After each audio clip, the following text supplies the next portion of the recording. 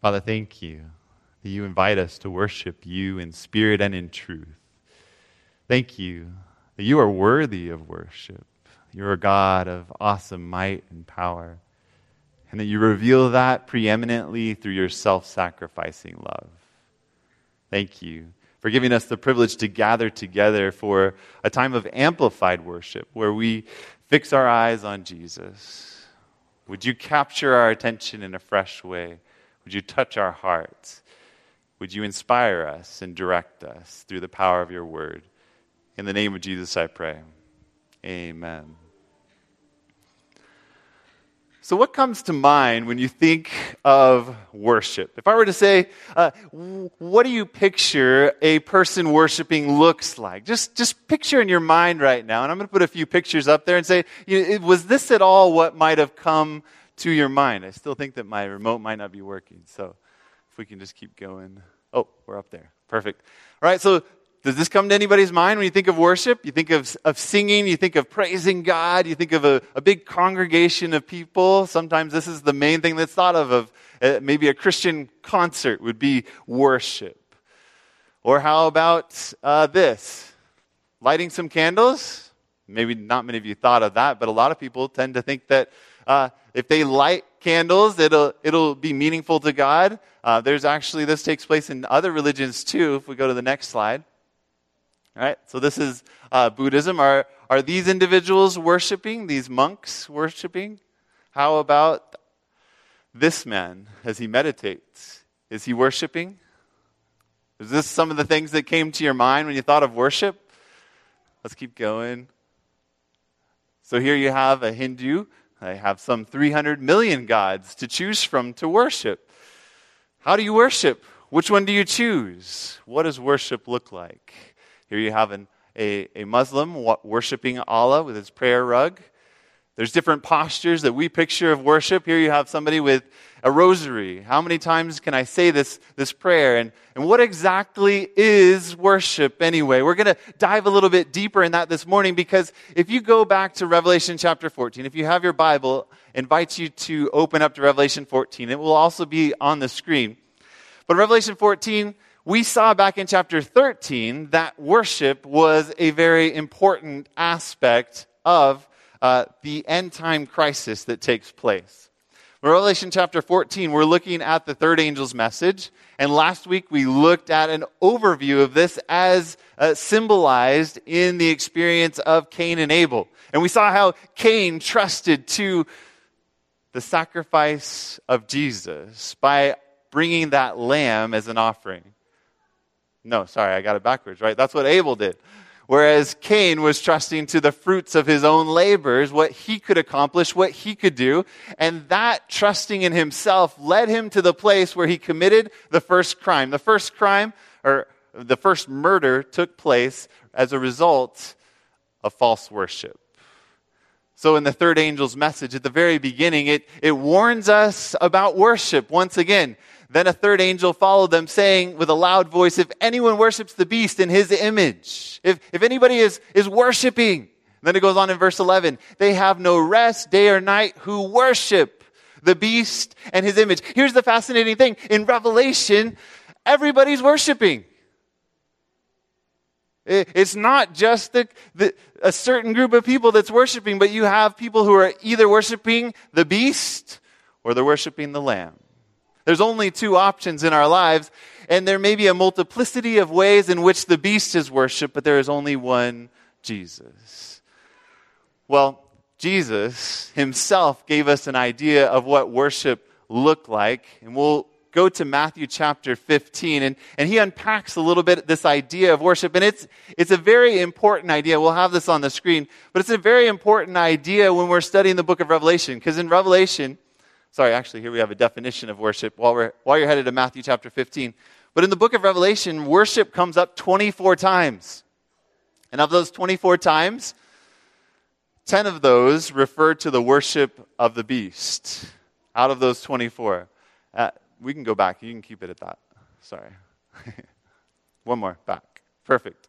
All right, so 24 of those are worship in general, and 10 of those are specifically to the worship of the beast. There's a big issue surrounding worship in the book of Revelation. I like this from Noah Webster's dictionary in 1828, defining the word worship, which can be just divided into two words, worth and ship. But we'll look at that in the next definition here. But this one says let's go back one.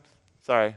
To honor with extravagant love and extreme submission. Is that a good picture of worship? To honor with extravagant love and extreme submission. And you often see in the Bible that worship is accompanied by somebody bowing down.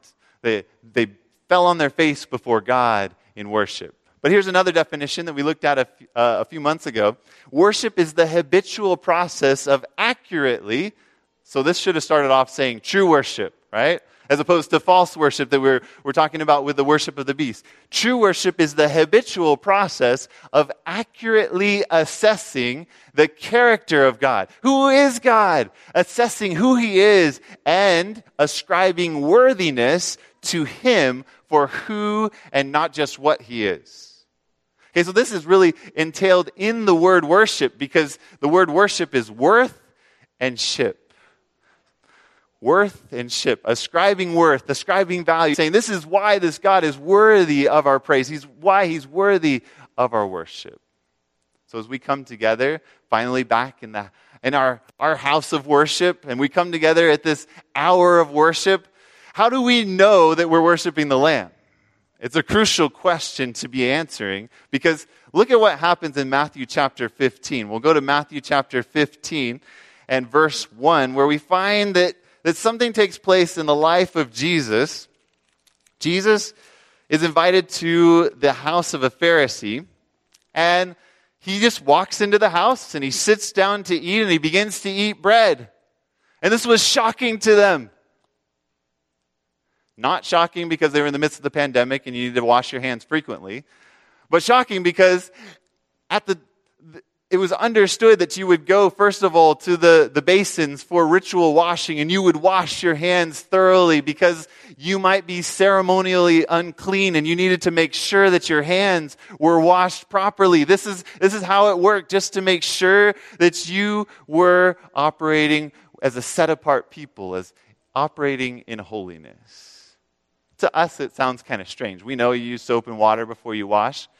But I want you to think about as we go through this that just because those traditions, and we think, wow, why were they confused by those traditions? Is it possible that we too have some traditions that aren't founded on the Word of God, that we use and we follow that maybe actually don't help us or other people come in contact with Jesus and to truly ascribe worth to Him for who He is? So 15 verse 1 of Matthew says this, Then the scribes and Pharisees who were from Jerusalem came to Jesus saying, now notice, they're a little timid to directly accuse Jesus. They're wise on this part, but they start with His disciples. Why do your disciples transgress the tradition of the elders? For they do not wash their hands when they eat bread. Well, why are your disciples? They're not following the rituals. They're not going through the motions. This is the way we worship. Why aren't they following through? Verse 3, He answered and said to them, Why do you transgress the commandment of God because of your tradition? Whoa! He says, your traditions are actually getting in the way of the commandments of God. Verse 4, For God commanded, saying, Honor your father and your mother, and he who curses father or mother, let him be put to death. You can say amen, Dad. Right? This is a clear commandment from God to honor your father and mother. But notice what Jesus goes on to say. But you say, whoever says to his father or mother, whatever profit you might have received from me is a gift to God. This is something called Corban. You could take your household and you could put it in a trust, saying, hey, this is all for God. Nobody can touch it anymore. Oh yeah, mom and dad, I realize that they can't work anymore, but hey, I've dedicated it to God. It's all for Him. And you could feel really good about yourself. You could feel really holy, like you had stepped up a level because everything was for God, even though you wouldn't give it to God until you died. So you could say everything is a gift to God, and this is something that they regularly practice. He goes on to say in verse 6, then he need not honor his father or mother. Thus you have made the commandment of God of no effect by your tradition. Why do you transgress the commandments of God? Because of your tradition. You make the commandment of God of no effect by your tradition. We have to be very careful that our traditions, our customs, our way of doing what we call worship doesn't actually get in the way of ascribing worth to this awesome God that we come to worship. Because you find in the Bible that when Jesus comes, they're confused about who God really is. And they're so set on their rituals, they're so set on their sacrifices that they miss what the sacrifice was pointing to. They miss the Messiah himself. And verse 7 goes on to unpack this in 7 through 9 in light of worship specifically. It says, hypocrites, you're the ones parading and pretending. Well did Isaiah prophesy about you, saying, and this is from Isaiah 29. Have you been enjoying our Sabbath school lesson study? Those of you that have been in Isaiah, it's great to be able to study through the book of Isaiah. If you're missing that, we have Bible study every week here at 9:30 and also on Zoom. Verse 8 says, these people draw near to me with their mouth. They honor me with their lips. They're saying the right things. They know the right things to say. But then their hearts aren't near to me, right? But their heart is far from me. You know, this is a challenging thing, and it's a beautiful thing. Because what Jesus is inviting you to is to fall in love with him. He's not worried about the accoutrements, the traditions, the things that are added on. What he wants is your heart. He wants you to fall extravagantly in love with him. What is worship? According to Noah Webster's dictionary, it's extravagant love, extreme love, and extreme submission. It goes on to say in verse 9, and in vain they worship me, teaching as doctrines the commandments of men. And this is exactly what we find taking place in the end time crisis. There's a vain worship, a false worship, a pointless worship that is taking place because they're simply following the traditions of men rather than this law of infinite love that God has given. You see, God is more interested in the fact that you honor and love your family than that you go through these traditions. This is the Pharisees were doing all these things with their homes, and he says, look, I'd rather that you took care of your family. I'd rather that you loved the people around you than that you pretended to be holy by dedicating something extra to me. And this isn't that Jesus was against offerings. There were other times when he talked to the Pharisees about their offerings. He said, you tithe the mint and the cumin, you take every 10th leaf. There's a tiny little leaf, and you pull it off every 10th leaf. He said, and you do well. You should tithe that. But you neglect the justice and the love of God. You're not letting it bear fruit in loving your neighbor as yourself.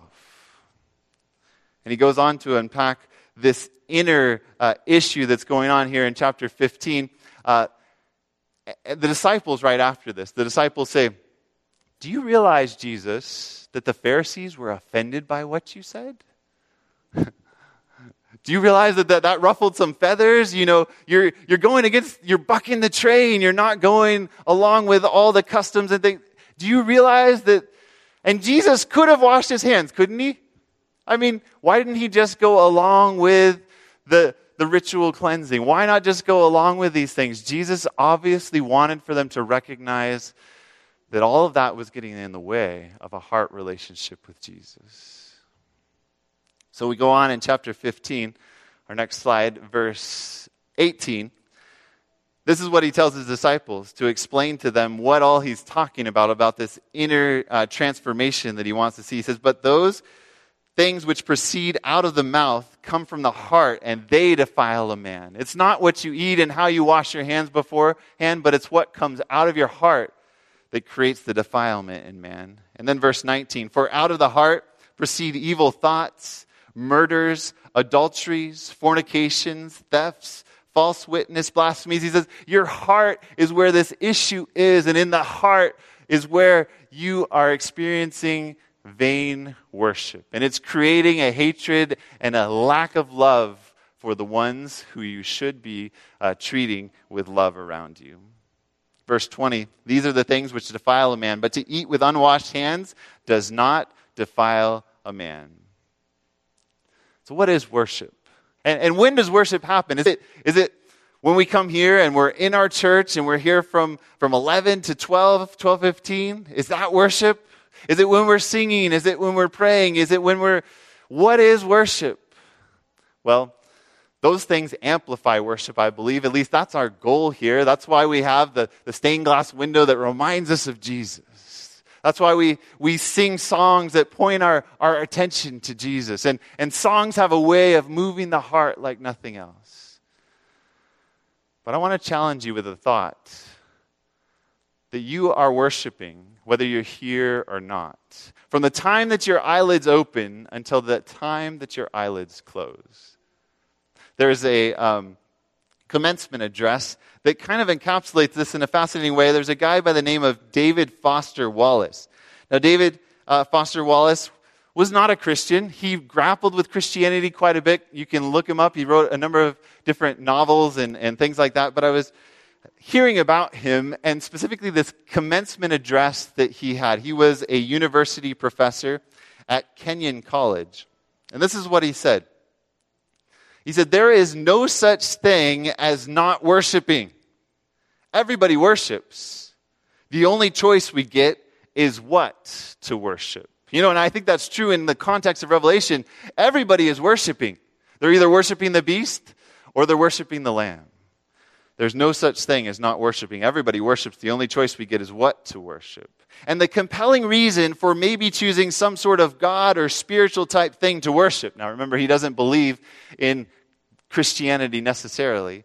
Is this, he goes on to say this, is that pretty much anything else you worship will eat you alive. Anything else that you're constantly focused on, that you're ascribing worth to, he says that will eat you alive. What does he mean exactly? He says if you worship money and things, if they are where you tap real meaning in life, then you will never have enough. Never feel you have enough. It's the truth. Is that true? How much is enough? Always a little bit more. Money is never enough. Worship your body and beauty and sexual allure, and you will always feel ugly.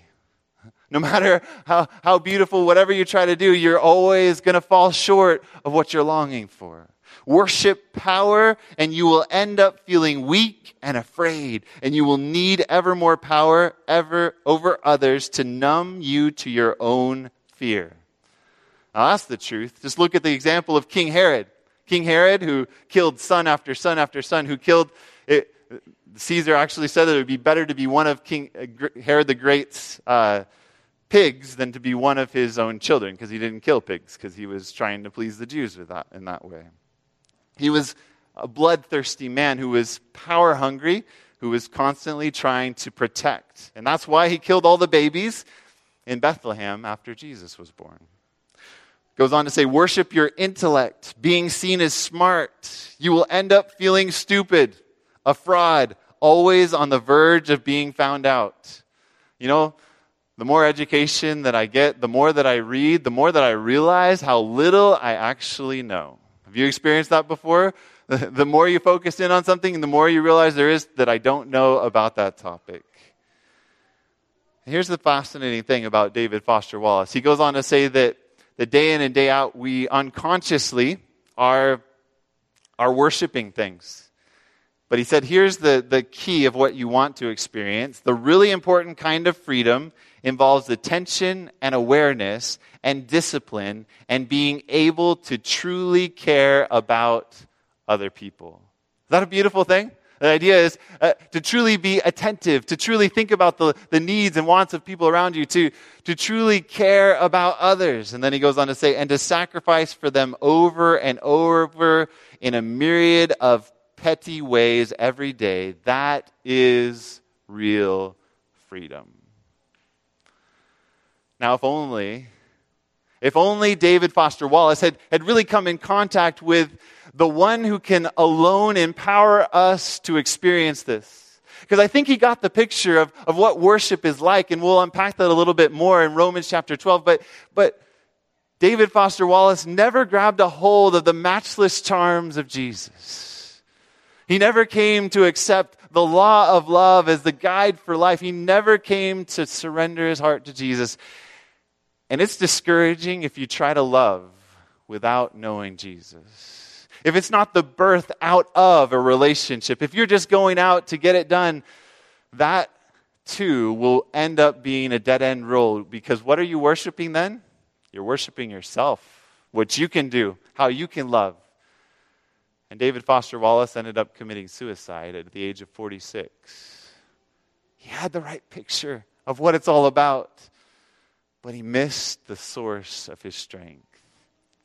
So in Romans chapter 12, we pick up the source of our strength, and we see this beautiful picture of what God is calling us to. And it's not just for an hour of worship. It's not just for our daily worship, but it is for a life of worship. From the time that we open our eyes till the time we go asleep, I think we're worshiping. But what God wants for us to worship is Him, to ascribe worth to Him in all of His beauty, to have true worship in our lives. Romans chapter 12 and verse 1 says, I beseech you therefore, brethren. Actually, we'll read it in the ESV here because the way it encapsulates the last part of the verse. It says, I appeal to you therefore. That word for appeal in the Greek, it was used to describe when you were trying to get your army super excited for a battle. You were making this inspirational speech to them. So picture that this is what Paul is saying. I'm urging you as soldiers for Jesus. I'm giving you this picture of what the Christian warfare is all about. I appeal to you, therefore. Notice the therefore. You don't want to pass by little things like that in the Bible. These things are crucial to note because when he says therefore, what is he talking about? Romans 12 comes after Romans 1 through 11. And in Romans 1 through 11, if you have read Romans recently, he is reminding us time and time again of the incredible goodness of God. You have Romans chapter 2 verse 4 where he says it's the goodness of God that leads us to repentance. Romans chapter 5 tells us that God demonstrates His own love for us in that while we were still sinners, Christ died for us. Romans chapter 8 says that He works all things together for good for those who love God, for those who are called according to His purpose. It goes on to say that He who didn't spare His own Son, but delivered Him up for us all, how would He not with Him freely give us all things? There's this picture of a God of wide open arms, and it's again and again emphasizing that it's by faith, not by works.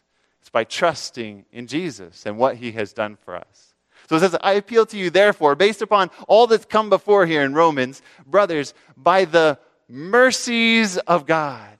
And that word for mercy is this rich word of tender pity for those who are in desperate need. By the mercies of God, recognizing I desperately needed God and He stepped into my life. He's come for me while I was yet without strength. Christ died for the ungodly, Romans 5 says. By the mercies of God, recognizing His incredible love, His incredible tender mercy and compassion for me.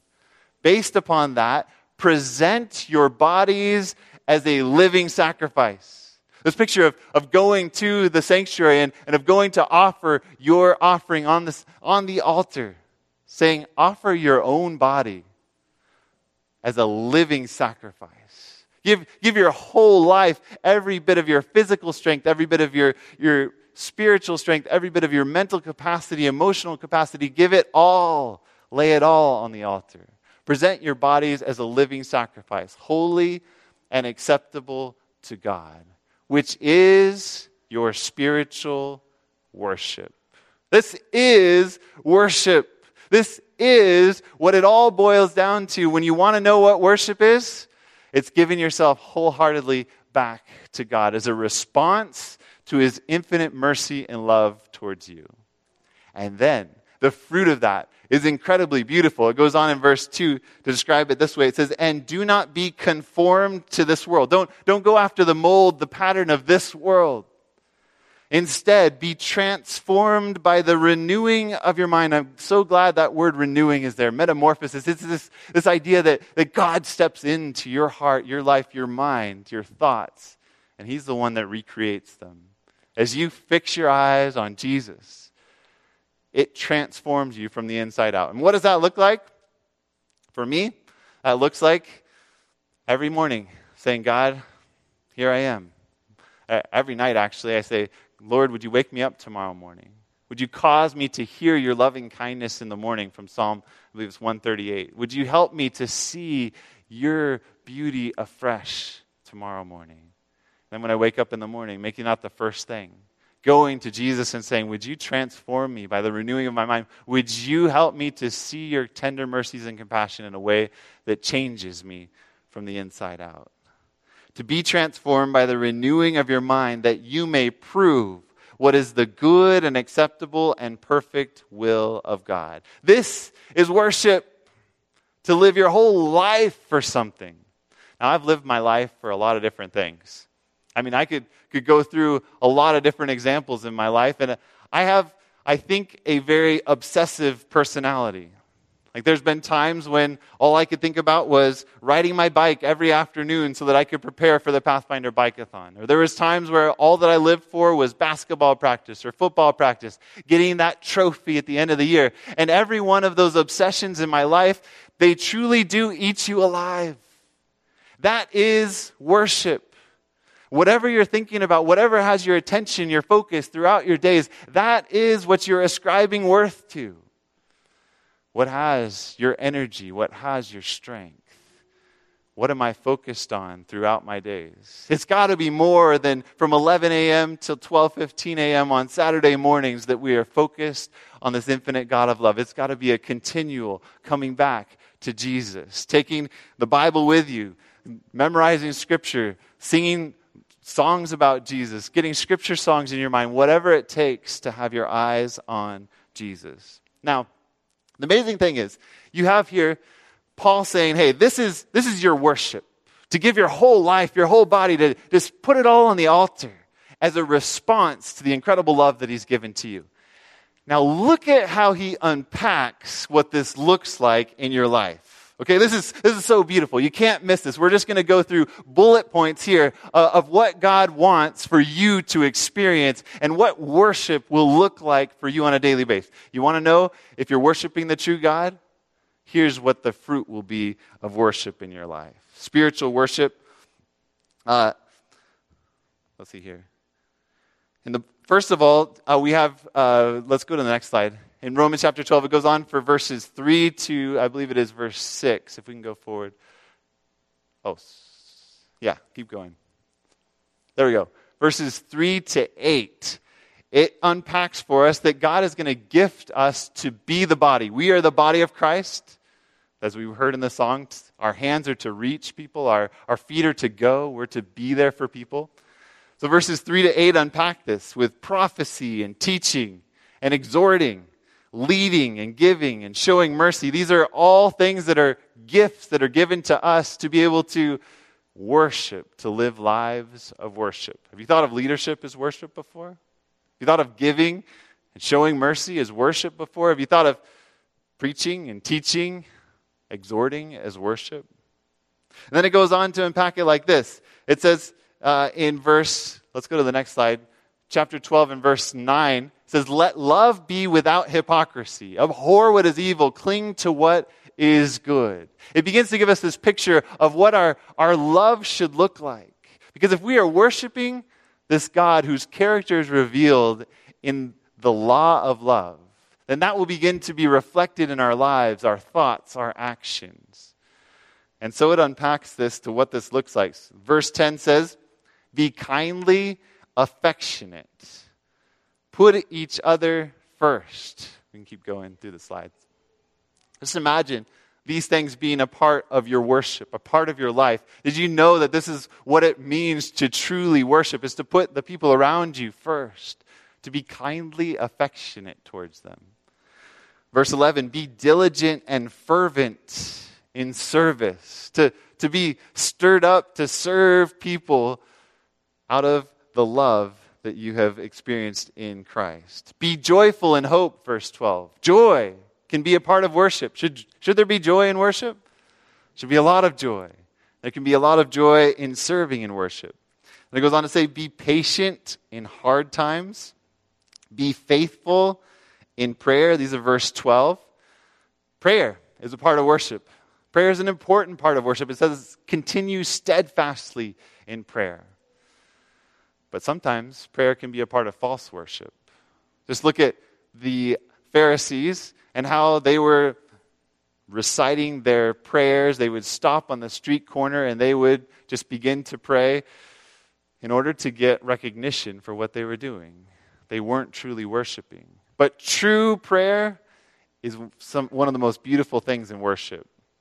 But then look at some of the more practical things that it begins to unpack for us of what our worship should look like. It says, share with those in need in verse 13. Verse 13 continues, it says, practice hospitality. Did you know that when somebody has need around you, when you see that person who has less than you and you say, I'm going to help them out, and you give to them, that's worship. Did that picture come to your mind when we talked about worship? It didn't come to my mind. When I say worship, I think of being in church, I think of praying. But the idea of worship is so much better than that. And think about this. If you were an unbeliever, and so you're not ascribing worth to Jesus Christ, who is worthy of our worship, and I walk up to you, and you're going through a really rough time. You don't have what you need. Maybe it's because of the way life circumstances, or maybe it's just because of your bad choices, and in spite of your bad choices, I walk up to you, and I help you out. I come close to you. I meet your needs, and you know that I'm a Christian. What better way to ascribe worth to God for somebody that's an unbeliever than to share with them?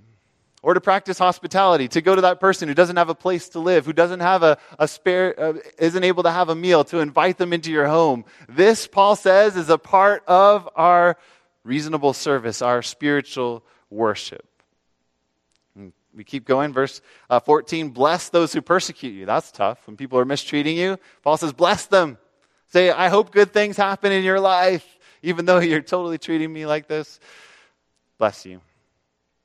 Goes on to say, have sympathy and empathy in verse 15. Rejoice with those who rejoice. When you see somebody happy, when they're succeeding, when things are going well for them, true worship is to come alongside them and say, I'm so happy for what's happening in your life. I'm so excited to be moved from within with joy for what's happening in their lives. And to weep with those who weep, to come along somebody when they're going through a rough time, to cry with them, to be in such close connection with people that you have sympathy and empathy for what they're going through.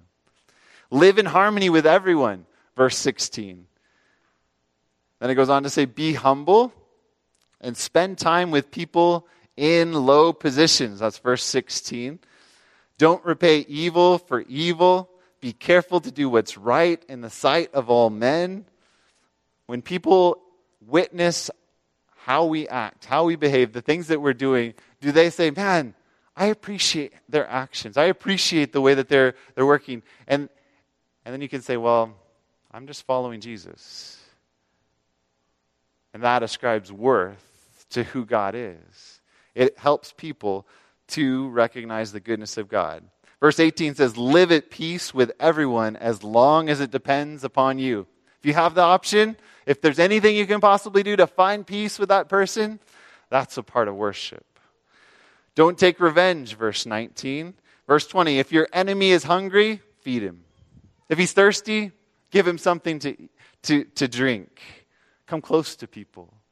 Love them, even when they're mistreating you. This is our calling.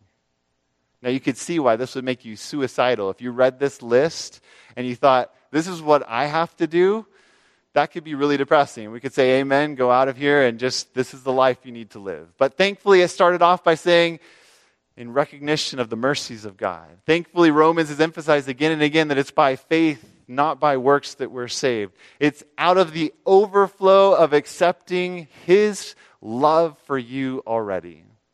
He already loves you. Whether you've chosen him or not, whether you believe today or not, whether you have messed up the past hour or the past week, no matter what you have done, God loves you. And he's hoping that you'll accept that love in a way that will change everything for you. Verse 21, overcome evil with good. Don't respond with evil. The world may be filled with evil. Our resort is to be to goodness, to overcome evil. And in the end, we find that there are two systems. There's the system that tries to force people into a certain mold, and there's those who say, I'm going to overcome evil with good. I'm going to love until the very end. I'm going to endure in love. And then chapter 13 continues. Verses 1 to 5 say, be subject to the governing authorities. That's a little bit tougher one sometimes, isn't it? Be subject to the governing authorities. Follow what the authorities are telling. So we really have to sit here with a mask 6 feet apart and they're telling us all of this? Yes. Follow through with what the government is telling you. And this can actually be a part of worship. So long as the laws of the land do not conflict with the laws of God, we are honoring God and worshiping God by our willingness to follow him whether we agree or not. Can I get an amen? At least one? All right. The next one gets even harder. But verse 6, pay taxes. Right? Paul's breaking it down to us. He's like, hey, this is what a wholehearted life for God looks like. Honesty and integrity and faithful relational love in every direction in your life, including the government. And he's talking to people in the Roman Empire. He's talking to people, this was a corrupt government. And yet he wanted for them to pay taxes. And then we'll finish by reading verses 8 through 10 of chapter 13. He sums it all up in such a beautiful and powerful way. Starting in verse 8, it says, owe no one anything except to love one another. For he who loves another has fulfilled the law. Love is the fulfillment of the law. Love is absolutely everything, Paul's saying. It goes on to say, verse 9, for the commandments, you shall not commit adultery, you shall not murder, you shall not steal, you shall not bear false witness, you shall not covet. And if there is any other commandment, all are all summed up in this saying, namely, you shall love your neighbor as yourself. I don't know if you remember, but we looked at how Jesus, he says, the golden rule that you should do unto others as you would have others do unto you, this sums up the law and the prophets. You know, he broke it down to loving God and loving your neighbor, but when he wanted to say just one commandment, he said, love your neighbor as yourself. Well, wait, is that to the neglect of loving God? No. Because God is crazy about your neighbor. God is crazy about the people around you. God is crazy about your enemies. And so when you love them, you're going to come in contact with Jesus. You're going to fall in love with God if you are operating in his principles of love. Verse 10, love does no harm to a neighbor. Therefore, love is the fulfillment of the law. This is absolutely everything for us. We are called to endure in love. And in the end, there's going to be traditions, there's going to be rituals, there's going to be a false worship that keeps people from loving. That's what happened in the days of Jesus. The Pharisees weren't able to love their father and their mother because they were trying to find some purity, some higher religious calling. And in the process, they were actually becoming selfish by their traditions. I love how it encapsulates this idea that we've been talking about in the Review and Herald in 1891. It says, in August 16 edition of the Review and Herald, it says, true worship consists in working together with Christ. True worship is about joining Jesus in what he ever lives to do in working for the good of other people. Prayers, exhortation, and talk are cheap fruits which are frequently tied on. That's a tough sentence for me. I love to pray. I do a lot of preaching. I do a lot of talking about God. That's not enough. That's the easy part. That's not what religion boils down to. Didn't James say, here is pure and undefiled religion? that we should watch out for the widows and the orphans, and to keep ourselves unspotted from the world. She goes on to summarize it, but fruits that are manifested in good works, in caring for the needy, the fatherless, and widows, are genuine fruits and grow naturally upon the good tree. Jesus is interested in your heart.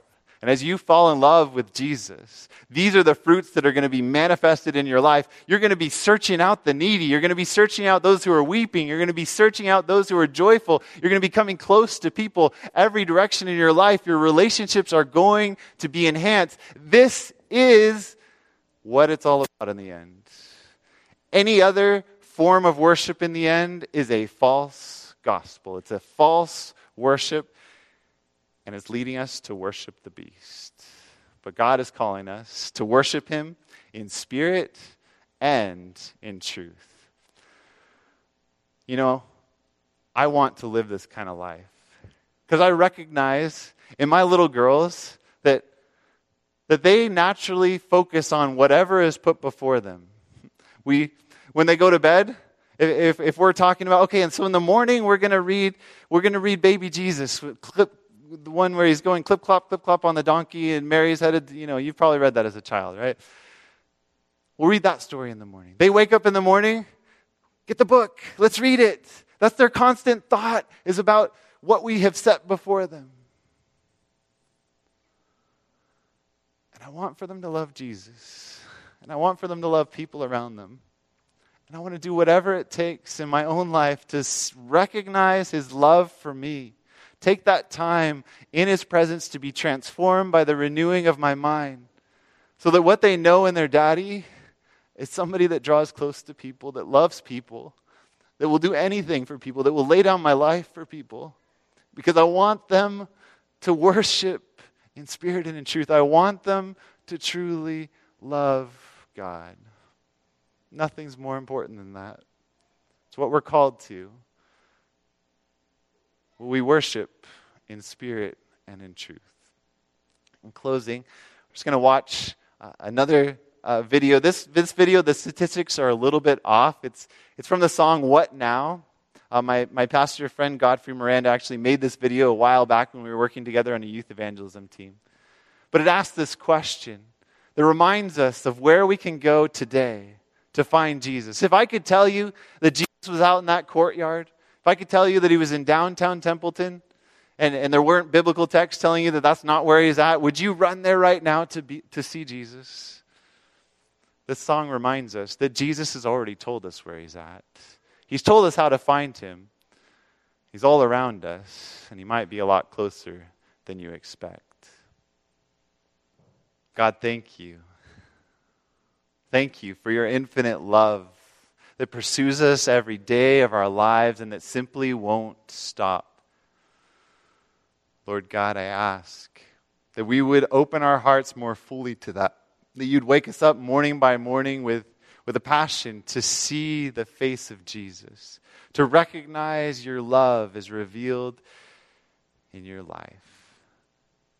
And that then you would cause us to overflow into the lives of people around us, and that they would know that we are Christians by our love.